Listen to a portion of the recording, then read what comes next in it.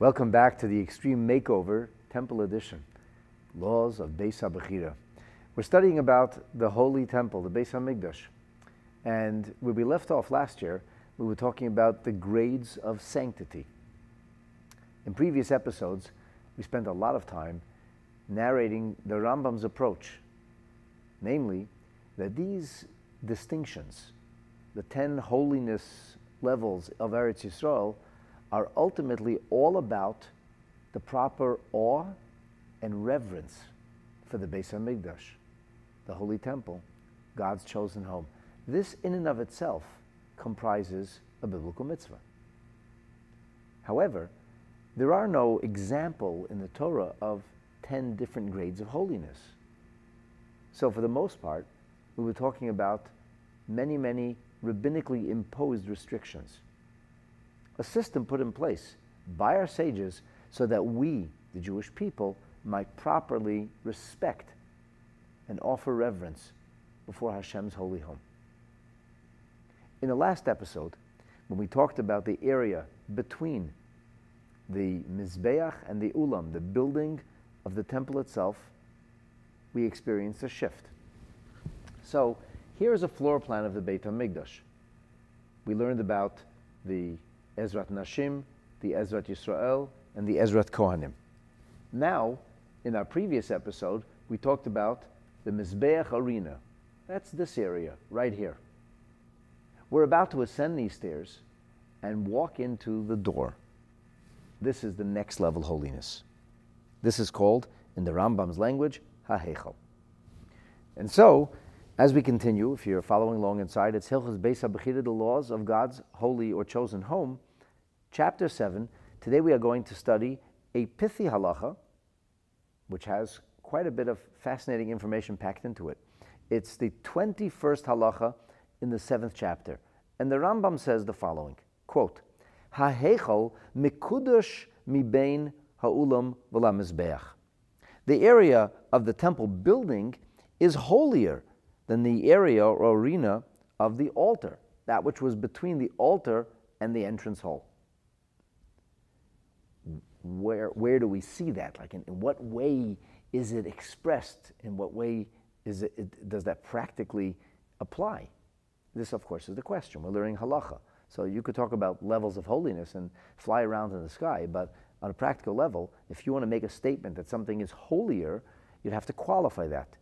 What practical difference does this higher holiness mean? How does it translate into the way we comport ourselves? That's a great question. And of course, this is exactly what the Rambam is going to address now. He says the proof that this is holier and the practical example of its added holiness is she'ein nichnas l'sham ela rechutz yodayim v'raglayim, that only a person who has washed hand and foot is allowed to enter into this new area that we are about to penetrate, the building of the temple itself.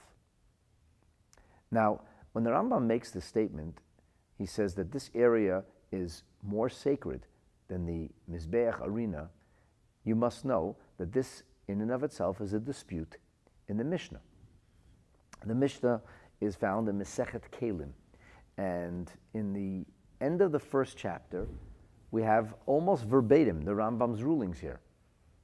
After we hear about the Heichal being Mikudash more so than the Mizbeach arena, because you have to be of washed hand and foot to enter, the Mishnah says Rabbi Yossi taught that there were 5 things in which the Ulam v'la Mizbeach was Shava l'Heichal. That is to say, this Mizbeach arena between the altar and the meeting hall and the Heichal itself, this is the meeting area and this is the Heichal itself.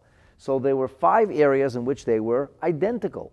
They were treated in the same fashion. And one of those is the concept of you needed to have washed hand and foot to be in this space. Well, the Radvaz points out that the Rambam clearly doesn't agree with Rabbi Yossi. He says, Pasak deloike Rabbi Yossi. Ella, rather, he follows the opinion of the majority of sages, of the Rabbanan, the 𝗙𝗢𝗢𝗙𝗧 ninhu. These are two separate laws, or two separate areas of sacred scrimmage. Now, when we talk about the Heichal, do we speak about the actual sanctuary, the place where the menorah, the small golden altar, and the table with the showbread were, or do we talk about the foyer, or the opening meeting area too, which is called the ulam? The other part is called the Heichal.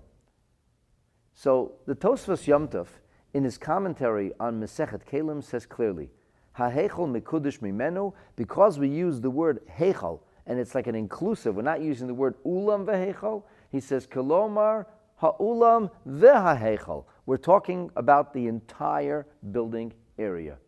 The Kedushat ulam v'Heichal, choda kedushahu.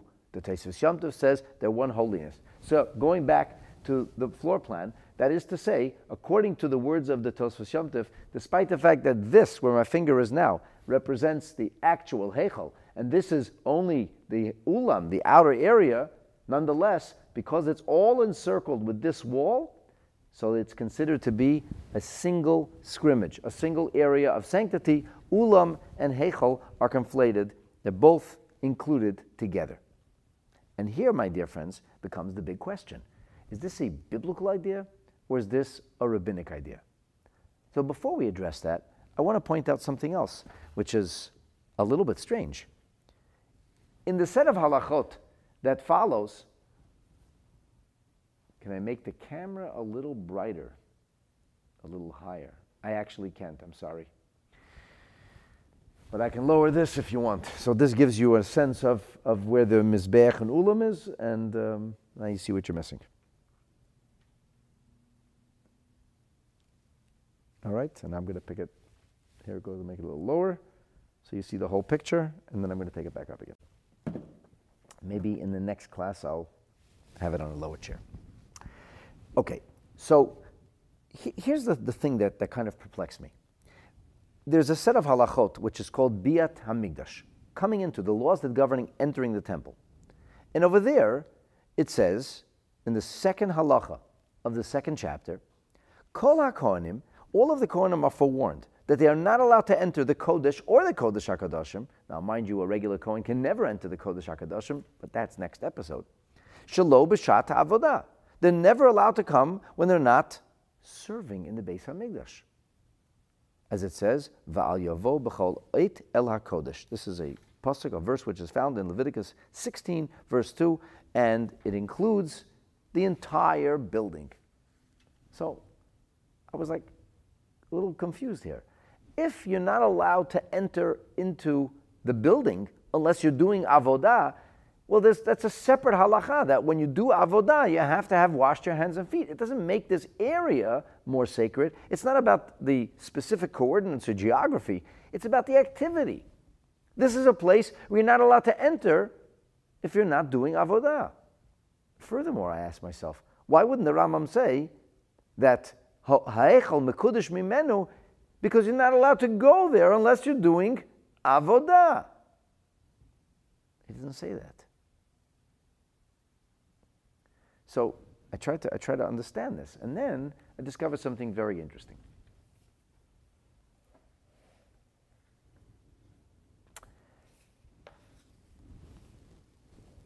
The Tosfos Yom Tov says something very interesting after he gives his original comment about there being one sanctity. He goes on to prove from the fact that the Rambam left out certain details which are found, and the Mishnah also leaves out certain details which are found earlier. He makes the following suggestion. He says that there is a possibility of entering the Heichal not for the purpose of formal service to God, formal Beis HaMikdash activity. What could that be?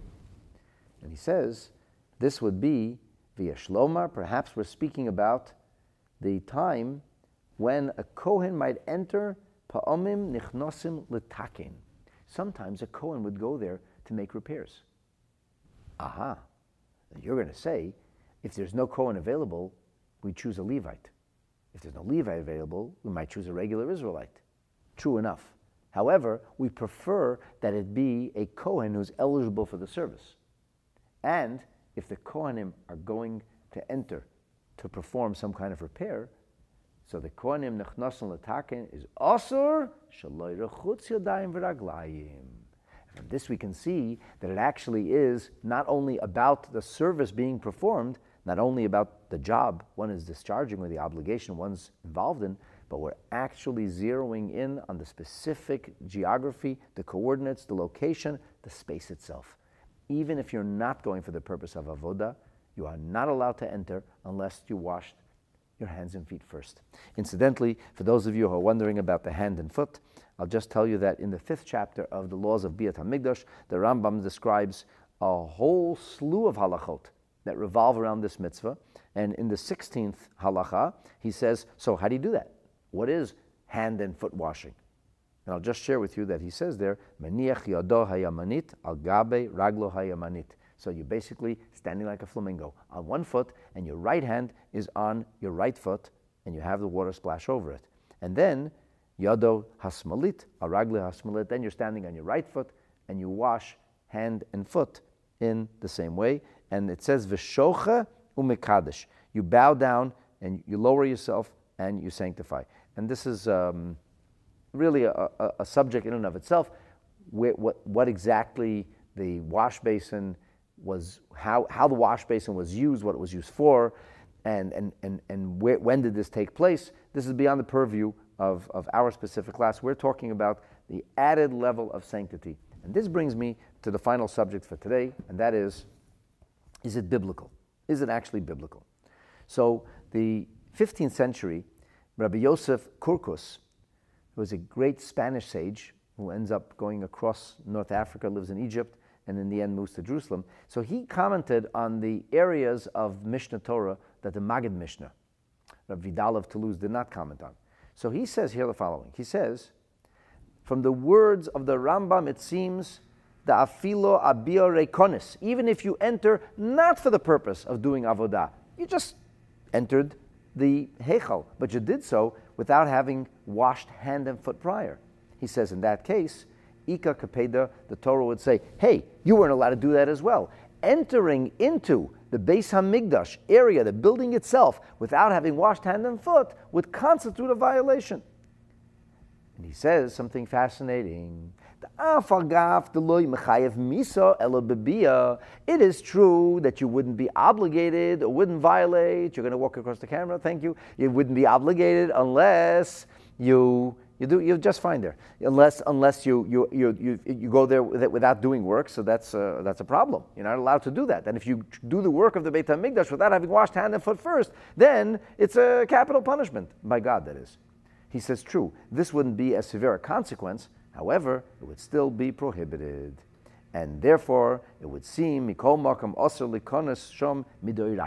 this would also constitute a biblical violation. So according to the Rikurkus, it's very clear that we speak here about a biblical violation. In the Minchas Chinuch, on his commentary on Mitzvah 106, Minchas Chinuch wants to say something very similar. And the upshot is this. We are certainly speaking about what could be called a sacred scrimmage that has biblical ordination attached to it. Because even though the Torah doesn't narrate an area, a coordinate, a geography that's considered more sacred, because the Torah is putting greater restrictions, it's self-understood that this is a higher level of sanctity and holiness, and that's what we're going to be studying today. Thank you so much for joining. May our study of Beis HaMikdash realities become a reality in our world with the coming of Mashiach b'mheira u'b'yameinu. Amen. Thank you. To be continued.